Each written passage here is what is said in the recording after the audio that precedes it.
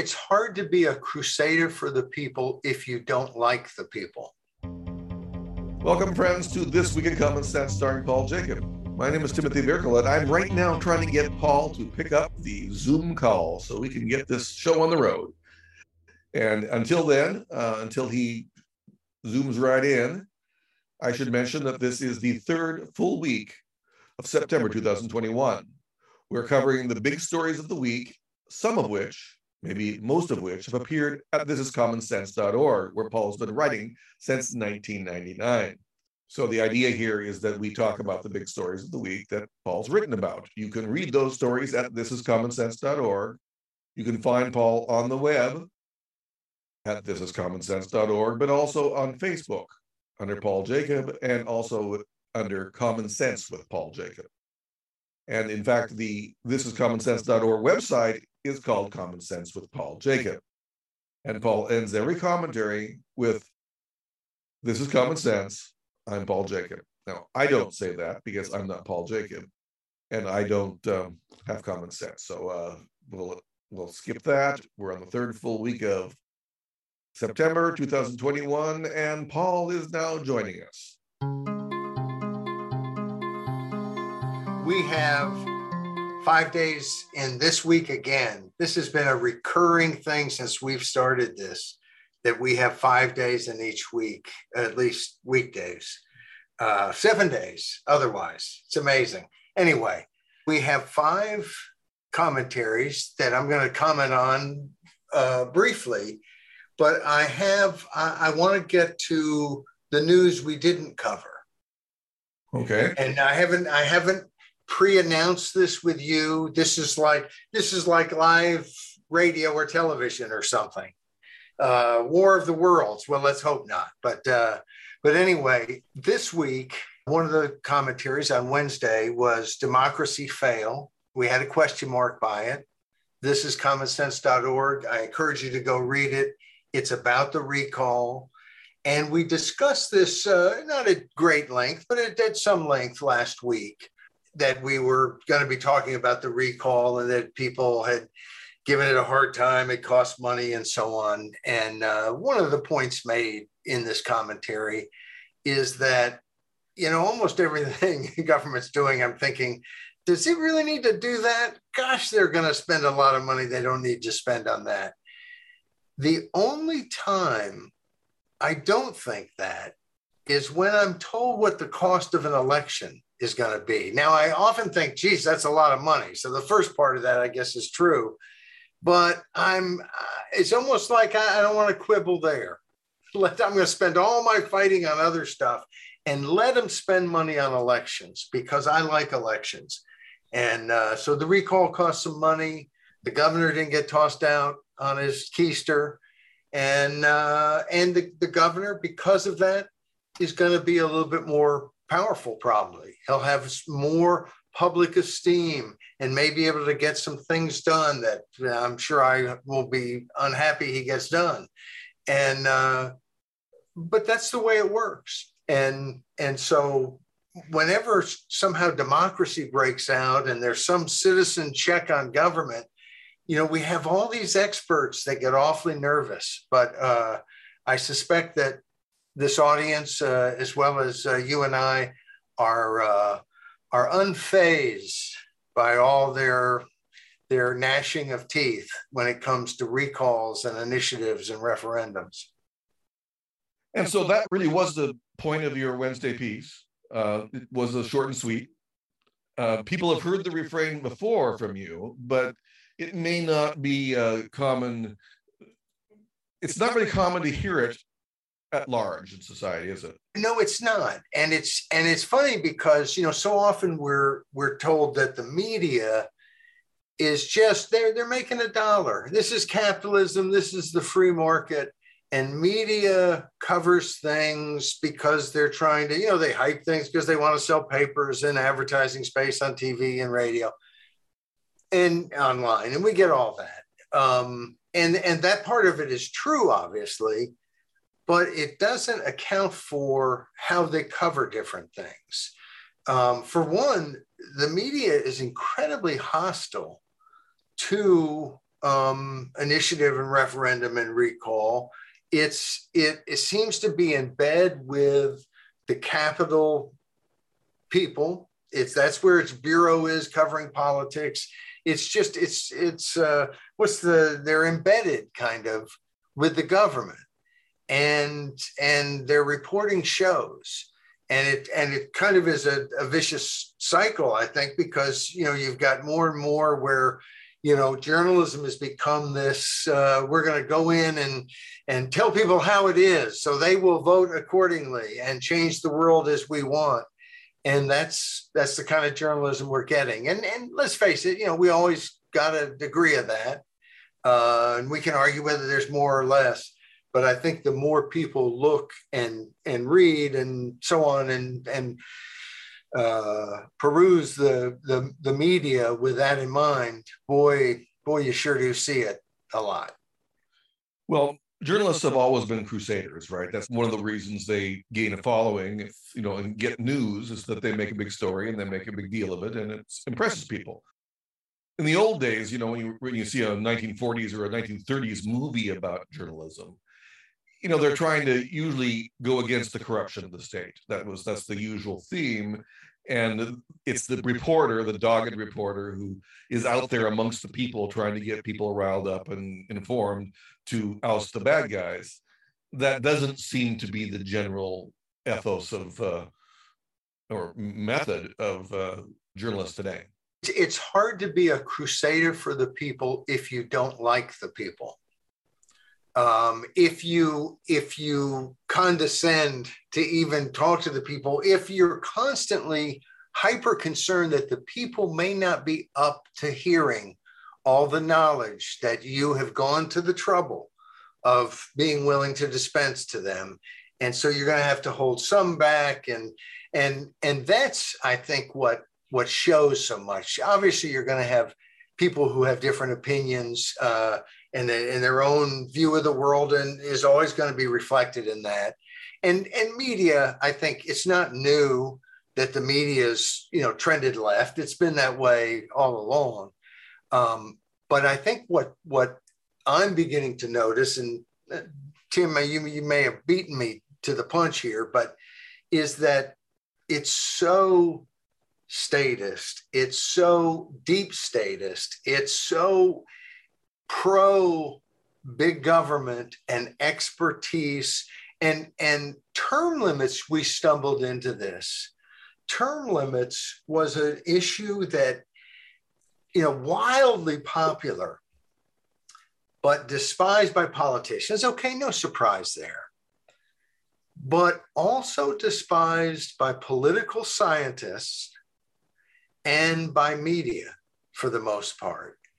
And broader than political scientists, I think, by academia for the most part. It was as if somehow, this is arguing that here's this simple, straightforward way to address people accumulating too much power. Don't let them stay more than a little bit of time.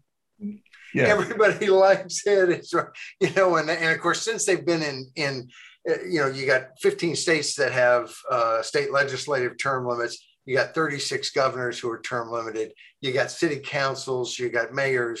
It's got all these people who are term limited around the country.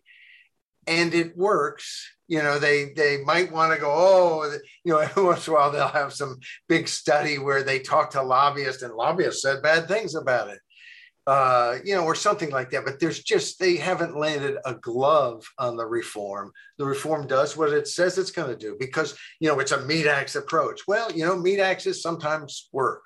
If you're trying to chop up meat, a tenderized meat, get you a meat axe because, and term limits is a darn good meat axe as far as reforms go. The reason all of, those two groups I think we're so hostile is because it threatens their view that everything is expertise and we have the expertise. We've studied longer. I've read more books than you've read. And therefore I win. I get to dictate how you live.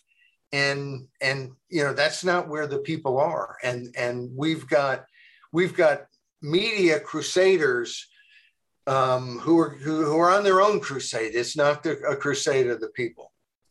It's interesting, after all these years of despising the people myself, I'm on the side of the people more than the elites. So there you are. But it's mainly because the elites are so bad. It's not because the people are so good. I'm more than willing to cop to that. Tim and I, for the world to know, have had a long running, just different perspective, but I never want to blame the people. And of course there are times where I'm sure that it could be shown. I go, okay, yeah, there. But in general, I don't think that what's the upside? If the people are no good, we're going to get some dictator who's going to be really good. History doesn't suggest that works. And so often they're lied to. Well, maybe they're naive. I mean, there's all kinds of things like that. And like I worried about Trump doing it with the checks he was sending out, and he wanted his signature on the check. And I worry with Biden spending all of the money he can possibly spend, and just let's regularly send out checks to everybody and hope they're in need, and all of this is, people like getting money. And so it is scary. And so, the people are far from perfect. Let me just suggest. But I've been always pushing that. And I think, Tim, you would agree that you look at it and say, well, a lot of the things they're doing, the public wants them to do. And it's the Mencken, democracy is getting what you deserve and getting it good and hard, or something like that. Now, have we talked about the thing you wanted to talk about that you're going to spring on me? We haven't got there yet. No, and it's not really much of a spring. I've got a couple different things I wanted to spring, but I think we've done democracy fail. One of the other things that I think people, one of the other commentaries that I would first suggest, if they haven't spent their entire week focused on these commentaries, that they would want to go to is not, in brackets, just plain bats. And that's where we deal again with Peter Daszak. And regular readers of Common Sense, listeners to this podcast, know that he's the head of EcoHealth Alliance. This is the group that got money from the NIH. They gave it to the Wuhan lab. They're doing gain of function research. And the big new thing this week is that here are videotape. Let's roll the videotape of Peter Daszak talking about gain of function research.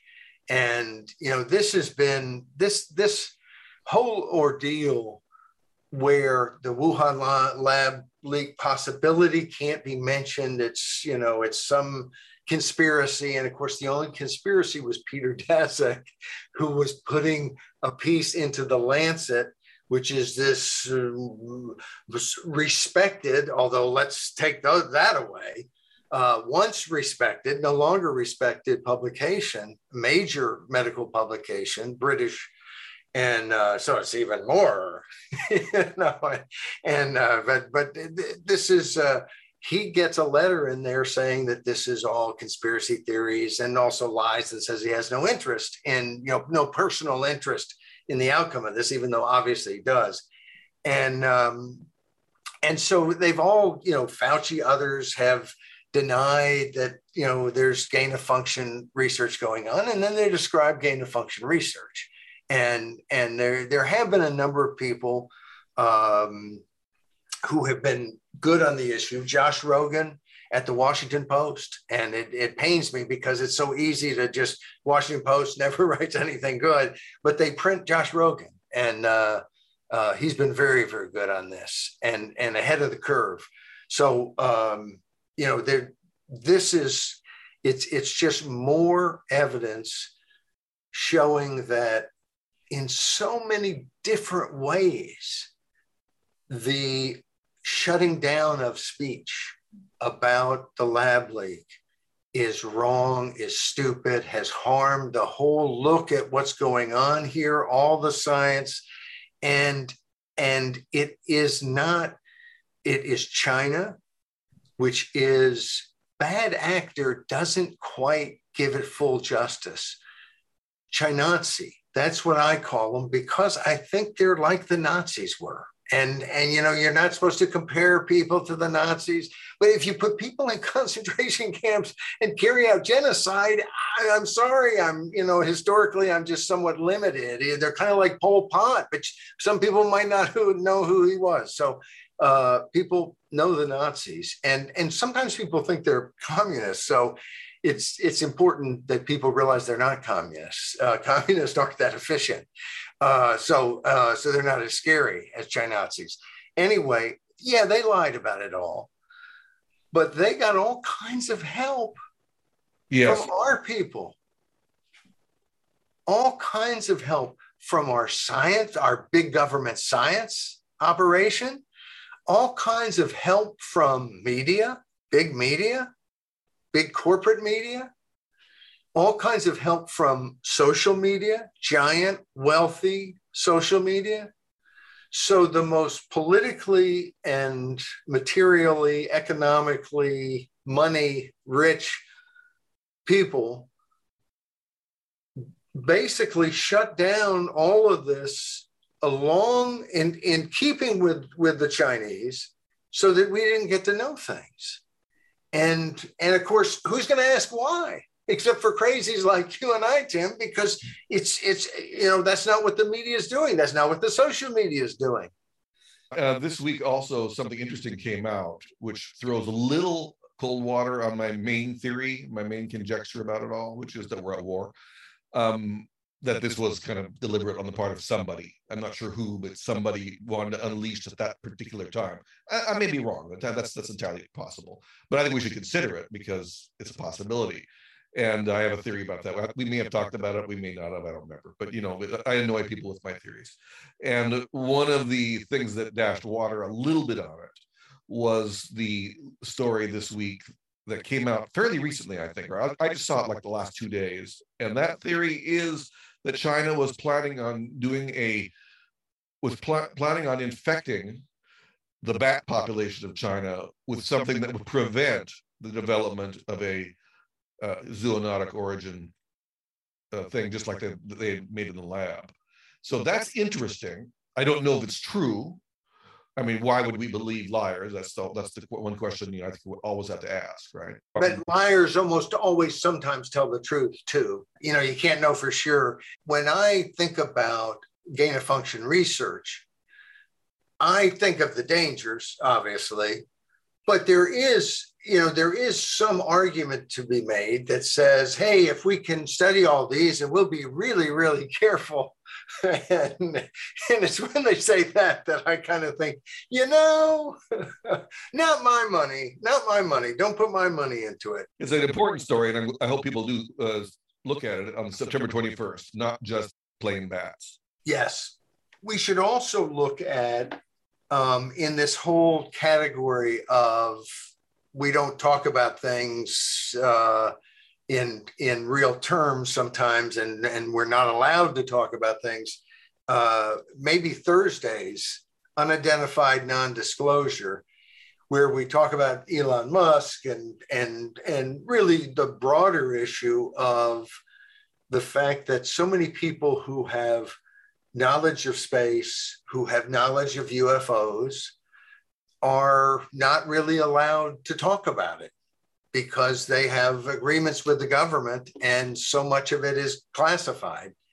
And it again is, forces the recognition that we're not dealt with as adult citizens of a republic. We are dealt with as spectators when they want to be nice to us, and people who might be in the way when they don't want to be nice to us.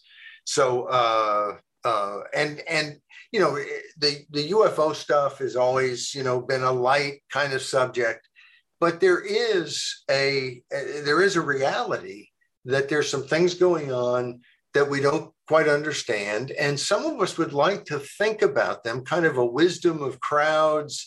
Let us all be pondering this. That's the strength of humankind. And instead, no, a small select group. and not in China.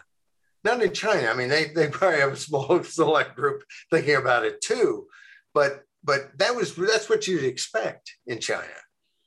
In the United States of America, in a democracy, you would expect the public to be much more informed, and yet we're not.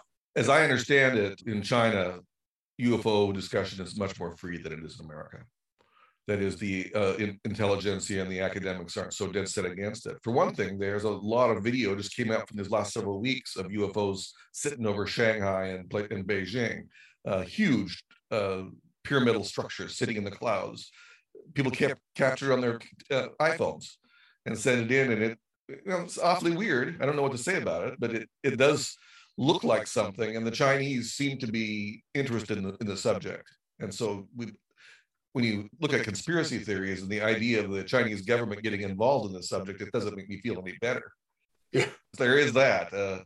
Anyway, we'll see how that goes. We also had on Monday charges dropped, which was a piece about Shannon Joy, who does a radio show and is went to comment at her school's, she's a Rochester, New York, and went to comment at the PTA meeting, I guess, or the school board meeting. I stand corrected. And was basically arrested, and they ended up dropping charges and not going forward with any criminal penalties. It was kind of rough treatment, right? Exactly. It was rough treatment. And the truth is, Tim, most people, I've been arrested a couple times, and it's not fun. And it's like you ever hear the term country club prisons? Nobody who's ever been to prison uses that term. It's not, it doesn't have to be, torturous and like some terrible, it doesn't have to be Midnight Express, a movie I've never seen actually, but I know the plot, for, to be a bad scene. They couldn't treat you nice enough at a place where they're incarcerating you to make it okay. And so it's you just don't want to do that, to arrest people when you don't need to. And it's like you hear about this from time to time. They go to some school and arrest some 8-year-old, 11-year-old, 13-year-old. And, there can be times where maybe that's what you have to do. But gee whiz, you sure would never want to do it if you didn't have to. And we're seeing this more and more. And I think people are getting rowdier. I wouldn't be surprised by that. You hear the stuff in airplanes. I haven't ever seen it. But, there's a lot of flights, and I'm sure it happens. And of course, there you're being pushed into some tiny seat, and it's somewhat torturous conditions. And the way our society is going, people will tend to erupt if they're, freedom is a great release valve to kind of make it to where people don't blow up, because they don't have anybody to blow up to.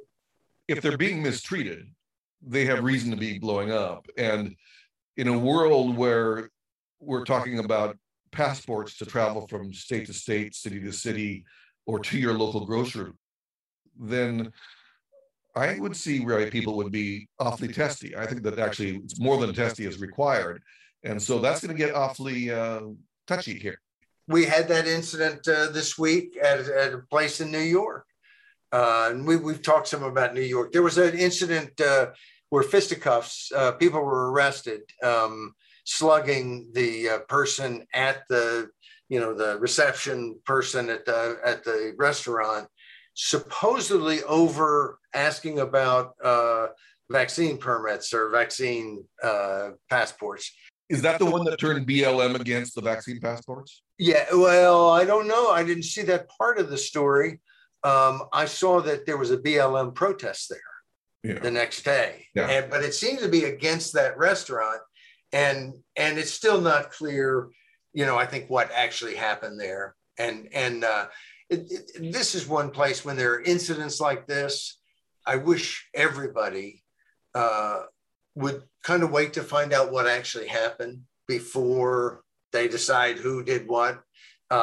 Because who knows? It could have been, somebody could have been really rude. It had nothing to do. It could have been about what table instead of vaccine passports. But once we find out the facts, I think we can say right off the bat, you're probably going to have to ask what table you want.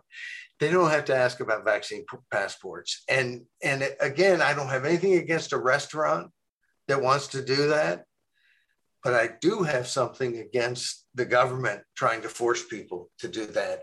And there's a level of something we haven't talked about is, maybe we'll talk about it this next week, is the IRS agents. Biden wants to more than double the IRS agents. We want a lot more searching into what people are doing. They're talking about making it that at a certain point they'd be able to go into to get your bank information of the total amount deposited and total amount withdrawn. Just the totals. Well, you know how much of my bank information they deserve without probable cause and a warrant is zero. And of course they're not coming after me. If I can just have some more successful years, maybe they'll be after me. But this whole great government where it's going to give you everything, there's other sides to it, and we're going to see them. And again, this like so many things, it's not. There's a partisan divide. And we get to the last commentary, combating campus cancel culture. That's much more something going on the left. But the financial stuff, the big government stuff, has been a bipartisan. This is politicians against the people. And most of the issues, I think, of consequence come down to politicians versus the people. There are some of consequence. I think, the racist, vicious supposedly anti-racism that goes around, which is part of canceling people on campus and sanctioning them and getting them fired and don't say the wrong thing. That is certainly coming much more from the left. Although you do have people on the right who, if you say something, you didn't stand for the national anthem at some ball game, you should be fired as a professor and that sort of thing. It's that's not pretty. I occasionally think that some things are beyond the pale, and every Marxist professor in America should be fired. I have a hard time not believing that, so I can sympathize. I have a rule online is that I don't argue with Marxists, because I believe that there's some things we can argue about, but Marxism isn't one of them, and so it's just a line that I won't cross. Yeah, it does seem like a waste of time. It's like surely you'll just at some point fall on the other side of that line. I don't have to spend my good time trying to get you to, but there is, I think, and one of the things we point out in this piece is that is the Friday piece, combating campus cancel culture, right? Yes, lots of C's. We want to make choices about where we go to school that would not exacerbate this problem. And it might mean not going to an Ivy, which they seem to have this much more than others, although others do. And it's somewhat pervasive. So it's difficult. I mean, we suggest to people that they take it into account, but I was rereading it today and I was thinking, it's not easy to find it. I mean, you could go to Hillsdale. There's a few different schools where they've kind of, made a statement. I'm sure there's a lot more that I don't know about that have made some pro First Amendment statement, but you have so much of that across the board, and you have it, you don't see local K through 12 schools with agendas that, again, that aren't on the left. They're almost all on the left. When you find that they have a clear agenda, we had the Project Veritas. We did a commentary on that about the school teacher who basically, was actively trying to get students to be communist and to kind of hate America. And he had his whole had a whole kind of spiel about, and he used fear. And I mean, he was a sick puppy, to be straight about it. It's been a long time since I've been to high school, just K-12. And I remember my history teachers, and they were circumspect. I mean, they had their opinions, and you could pull it out of them if you pride, but you had to pull it out of them. I mean, one of them, I really know what her politics were. And she was one I didn't get along with much, but nevertheless, I kind of have a respect for them more now that we have distance and a lot of communists in between us. I have grade school and junior high and high school teachers, and I could usually tell if they liked FDR or they didn't like FDR. I'm on the don't like FDR side, and so I could tell that too. But I noticed that, I wonder, she's got to be 90 years old, but Mrs. Morgan, and I'm getting old enough that I can't remember. She may have passed away. Oh, I wish I knew. But anyway, wonderful woman. We disagreed on everything politically, but she was a great teacher. She cared about the subject. It didn't bother her that somebody disagreed and somebody saw it a different way. And she worked as like a poll worker until she was in her late 80s. And anyway, she's but that's someone who I kind of look at that way. When I got to college, I can remember saying to my mom, well, all my professors are communists. And her going, Paul, don't quit being so silly, kind of thinking that I'm saying they're all communist hyperbolically. No. One was trying to form a young socialist alliance I'm trying to form a young libertarian alliance on the campus of Westminster. And my political theory professor said that he basically crude communism, what they have in the Soviet Union, was what he thought probably made the most sense as the right government. Your eyes are getting big, and that's the way my eyes got too. I thought, you have a lot of choices. He was somebody who's reading, who was it, Marcuse or something. He has all these highfalutin French, Marxist, prophets of destruction, who he could have chosen somebody else, but instead it's like, no, I like the gross horrific thing going on in the Soviet Union. That's what I like.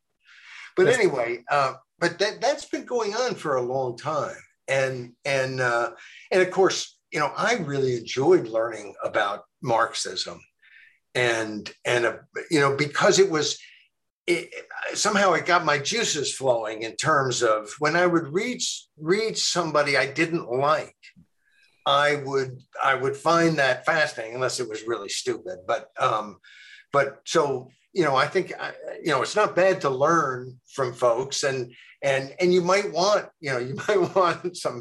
maybe some token Marxist professors instead of every professor being a Marxist professor. Right. Well, I read Proudhon and Marx before I read any other economists, right? So I read critiques of capitalism before I read any of the capitalist economists, if we can call them that. And so in a sense, my animus here, my antagonism, is born of trying to make sense of these fellows. Marx was especially egregious, I thought. I thought he was actually, you could tell from even his scholarly writing that he was a nasty man. And I think that that's really clear. Proudhon was an interesting fellow. I must say I kind of liked Proudhon, though he was way too flowery and he got very weird, but it's nevertheless an interesting fellow. But then I actually read Real Economics, and Real Economics doesn't look like either of those writings. Right.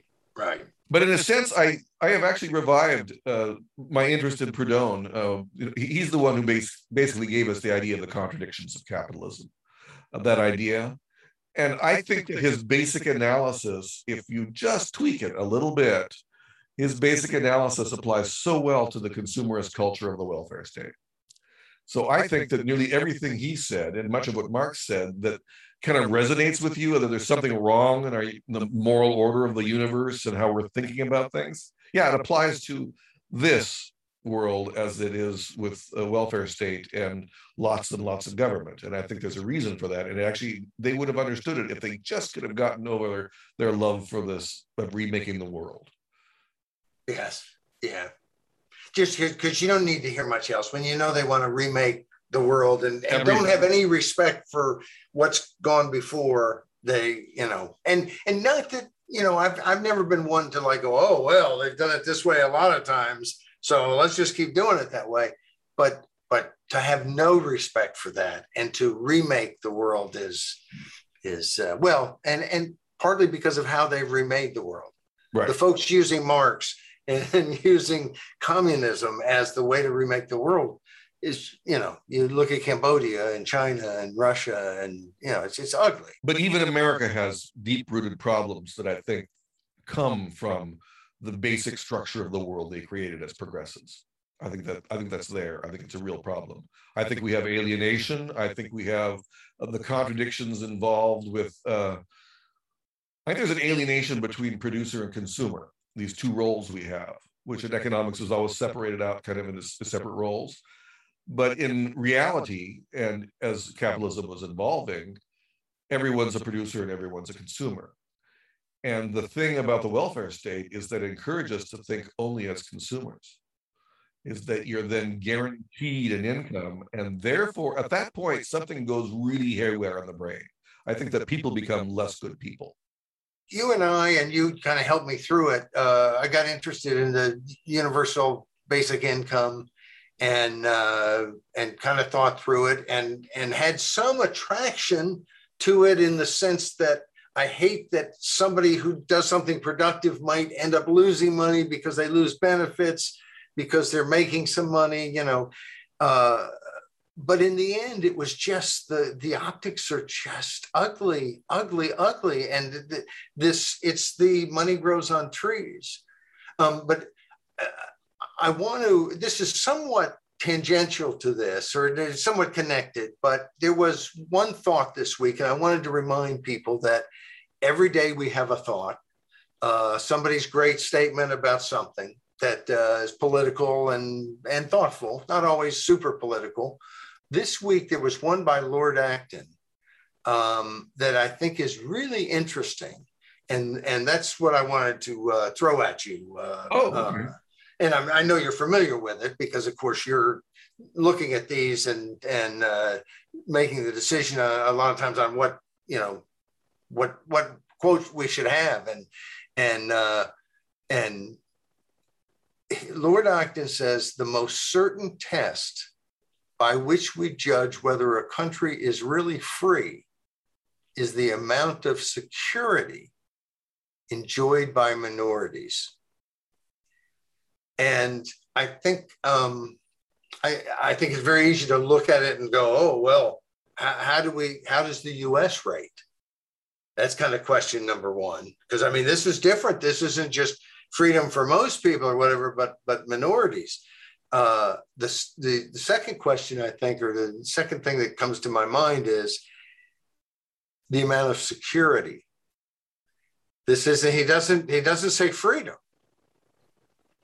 He says the amount of security, and there's a level of, you might have all kinds of economic freedom, but if you're afraid you're going to be lynched, if you're afraid you're going to be beaten up, that's it pales. And so no pun intended. And so this is, I think it's a really interesting construct. And I would argue that it is an important way to look at it and to look at it from different minorities' perspectives. And then I also think another factor to consider is most people who are traveling around the world, the great migrations, they are minorities when they get where they're going. And where are they going?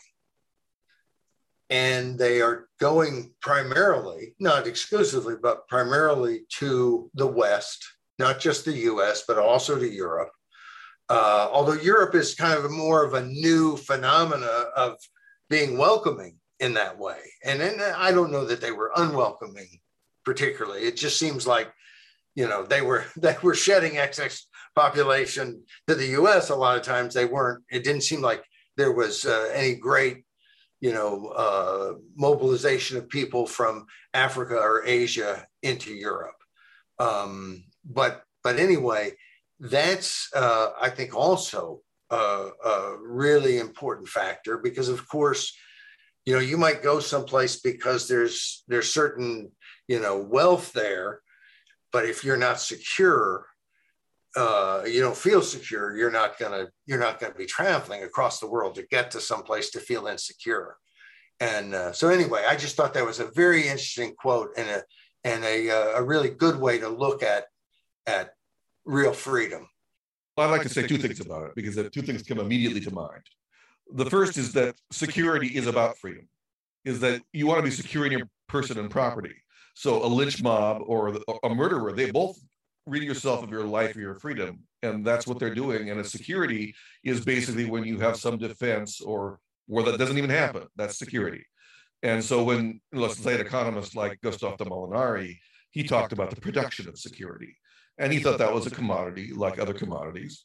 And that's something that should be produced by society. That's definitely the case. That's the thing we want most. But he wasn't talking about security of your fortunes throughout life. He was talking about your basic securities or your basic freedoms. And that's what he was talking about. And I think Lord Acton was too. I read all through Lord Acton's major works a few years ago when I wrote an introduction to a collection of his writings. It's a very interesting writer. The other thing that comes to mind is the idea of democracy. Because when we think of democracy, many people, many of our friends, define democracy as the tyranny of the majority or the rule of the minorities by the majority. But that doesn't quite hold true because every democracy has this problem, is that it's not a democracy if the minorities are destroyed by the majorities, right? And on issue by issue, there are majorities and minorities, and most people are in a minority in one issue and a majority on another. So this whole thing is that a democracy really is defined by the protection of minorities. So that means that a democracy, to express the will of the majority, whatever that is, has to include the will to protect minorities. And it's not a democracy when minorities aren't protected. And that's just, even if they're voting, I would argue that Athenian democracy wasn't a democracy because only a very few people voted. And they had slaves. Women had almost no say except for Demosthenes' lover, or was it Pericles' lover, Pericles' lover, and so forth. She was basically a courtesan that he promoted to a very powerful social place, which was a scandal at its time. And I forget who it was, but it was one of the leaders of Athens. But anyway, it's just interesting that I think democracy is kind of an ideal that people don't grasp because if they parody the ideal, like just, it's the rule of majorities, majority rule. Well, I don't think majority rule defines democracy. I don't think that's true. I think majority rule is a bad definition of democracy. And one of the definitions of democracy is the protection of minorities. I have found that very comforting that all around the world, people who talk about democracy define it that way, but create brackets around it that way. It's really important. And here's another, I think, practical importance. Ed Crane, that used to head the Cato Institute, wrote something years ago where he said, it seems to matter way too much who gets elected president. And we really should live in a system in which it just doesn't matter. This guy's going to execute the laws the Congress is making and so on, but it just shouldn't matter that much because things should be set by public desires and elections and so on. And of course, now it matters a whole lot. And it's been pretty vicious politically my entire time in Washington, starting in 1990. Was it 1990, 1991? And but who's counting? And but the whole time it's been vicious politically. It hasn't been vicious for the average person. And what's a little scary is to see it get vicious for the average person, to see people who are good people and are not even that political, but it's almost like do it to them, who they, those people on the other side, them. And this is both sides who want to just, we create these straw men and then we want them beaten up and arrested and re-educated and all those things that, at the end of an election, there should be none of that. And it goes back to some degree, and it's not just, it probably isn't the only case of it, but the whole Hillary, I think there was a certain, populist and a certain justification to the lock her up. People felt like this person has just skated everything. Finally, we're going to get a sheriff in town who will lock her up. But it was ugly too. Ugly in the sense that, kind of some mass desire to lock somebody up. That's not how it's supposed to work. It's not and although there is a certain, if there is a certain justice that people do want justice, the majority does want justice, but I never liked the lock it up chance, lock her up chance. I kind of liked him because I thought with the nomination of Hillary Clinton, the Democrats had finally gone too far. They knew that 1/4 of American people hated Hillary Clinton with a passion. So that meant that they were willing to foist upon the American people a person that was most hated of all their candidates. That was a breach. That was a breach of decorum. I don't know if there's ever been a case other than Abraham Lincoln, where somebody who was roundly hated was put to the top. Had the same kind of numbers. I mean, that's amazing how much their numbers were alike in terms of both with higher negatives than positives. And Trump actually had higher name recognition than Hillary Clinton. So it was a really interesting situation that we had. And it was that the country didn't particularly like either of these people. And that's what the Democrats, we've talked about this before on the podcast, they circled the wagons to put Biden in, I think knowing that Biden was not really up to it, but that he was the only person who didn't have negatives. I don't know why not, because he's like, his criminal justice record, is everything record, his not being able to tell the truth or not, plagiarize. Or his corrupt son. Yes, well, wait, but that was shut down. People weren't supposed to know that. But they now admit it. Politico just came out with a story that admitted that the laptop was his laptop, blah, blah, blah. But they're still not really talking about the emails. That clearly implicate Joe Biden. And instead of asking Biden about it and demanding answers about it, instead they'd rather just say, well, there's no evidence. Well, there's no evidence because you're sitting on your keister, buddy. Go ask some questions. And the news media is just one of the most pathetic episodes. And how do you forget that in the heat of a campaign, you've got this deep state lie about the Hunter laptop and the Russian disinformation carried by all the players. You have the taxpayer subsidized federal media operation, NPR, basically saying, hey, we're not going to cover this. This is, it's just, they're not going to be trusted again. We had a comment on one of the pieces this week that basically said, look, nobody's going back to trusting the media. It's going to be a long time before anybody will. And that's good. That's good. It's kind of sad, but it's reality. It's what we shouldn't have been trusting them at any time. But now it's just beyond obvious. We'll see how it goes with the unraveling of the COVID nightmare, because what's going to happen if things go the way I think that there could possibly go well, is that people will increasingly see that it's nonsense. That is, that the official responses almost the world over have been bad, that the media sponsored, government sponsored response to the disease that came out of China was horribly wrong and was not good for our health.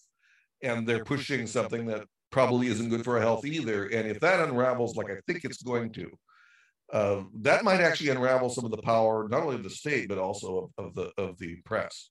It may.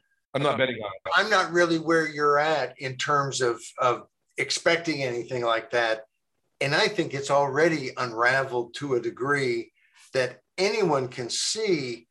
I don't know how anyone can argue, well, we've got to get controls on social media so there's not misinformation.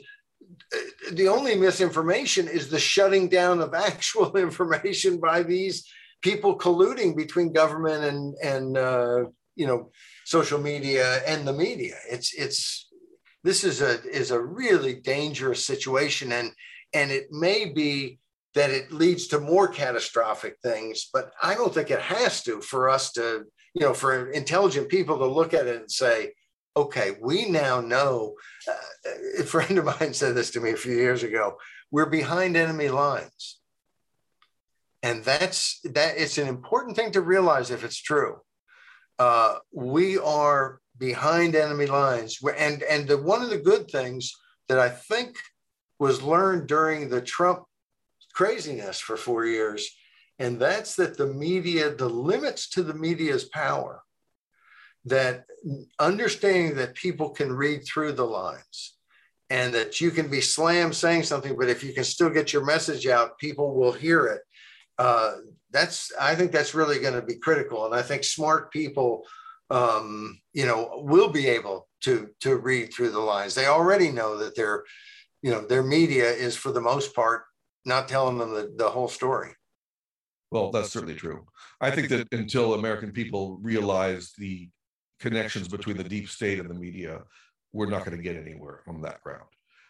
That's still not really well known. I don't think the people who learned the most important thing about the Trump years, as far as I'm concerned, is that people who thought that reforming, draining the swamp was going to be just a case of putting the right person in office, they know that's not true anymore. They know that the deep state fights back. And so they don't trust the deep state, and that's good.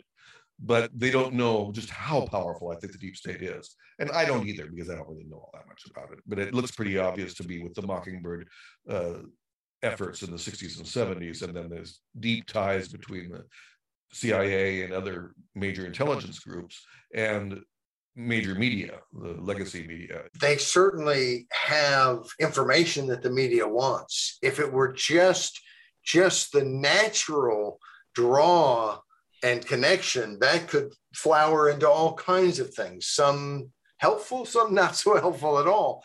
And I think we see much more than just that subtle kind of, hey, you have stories, please give them to us, and then we'll be thankful.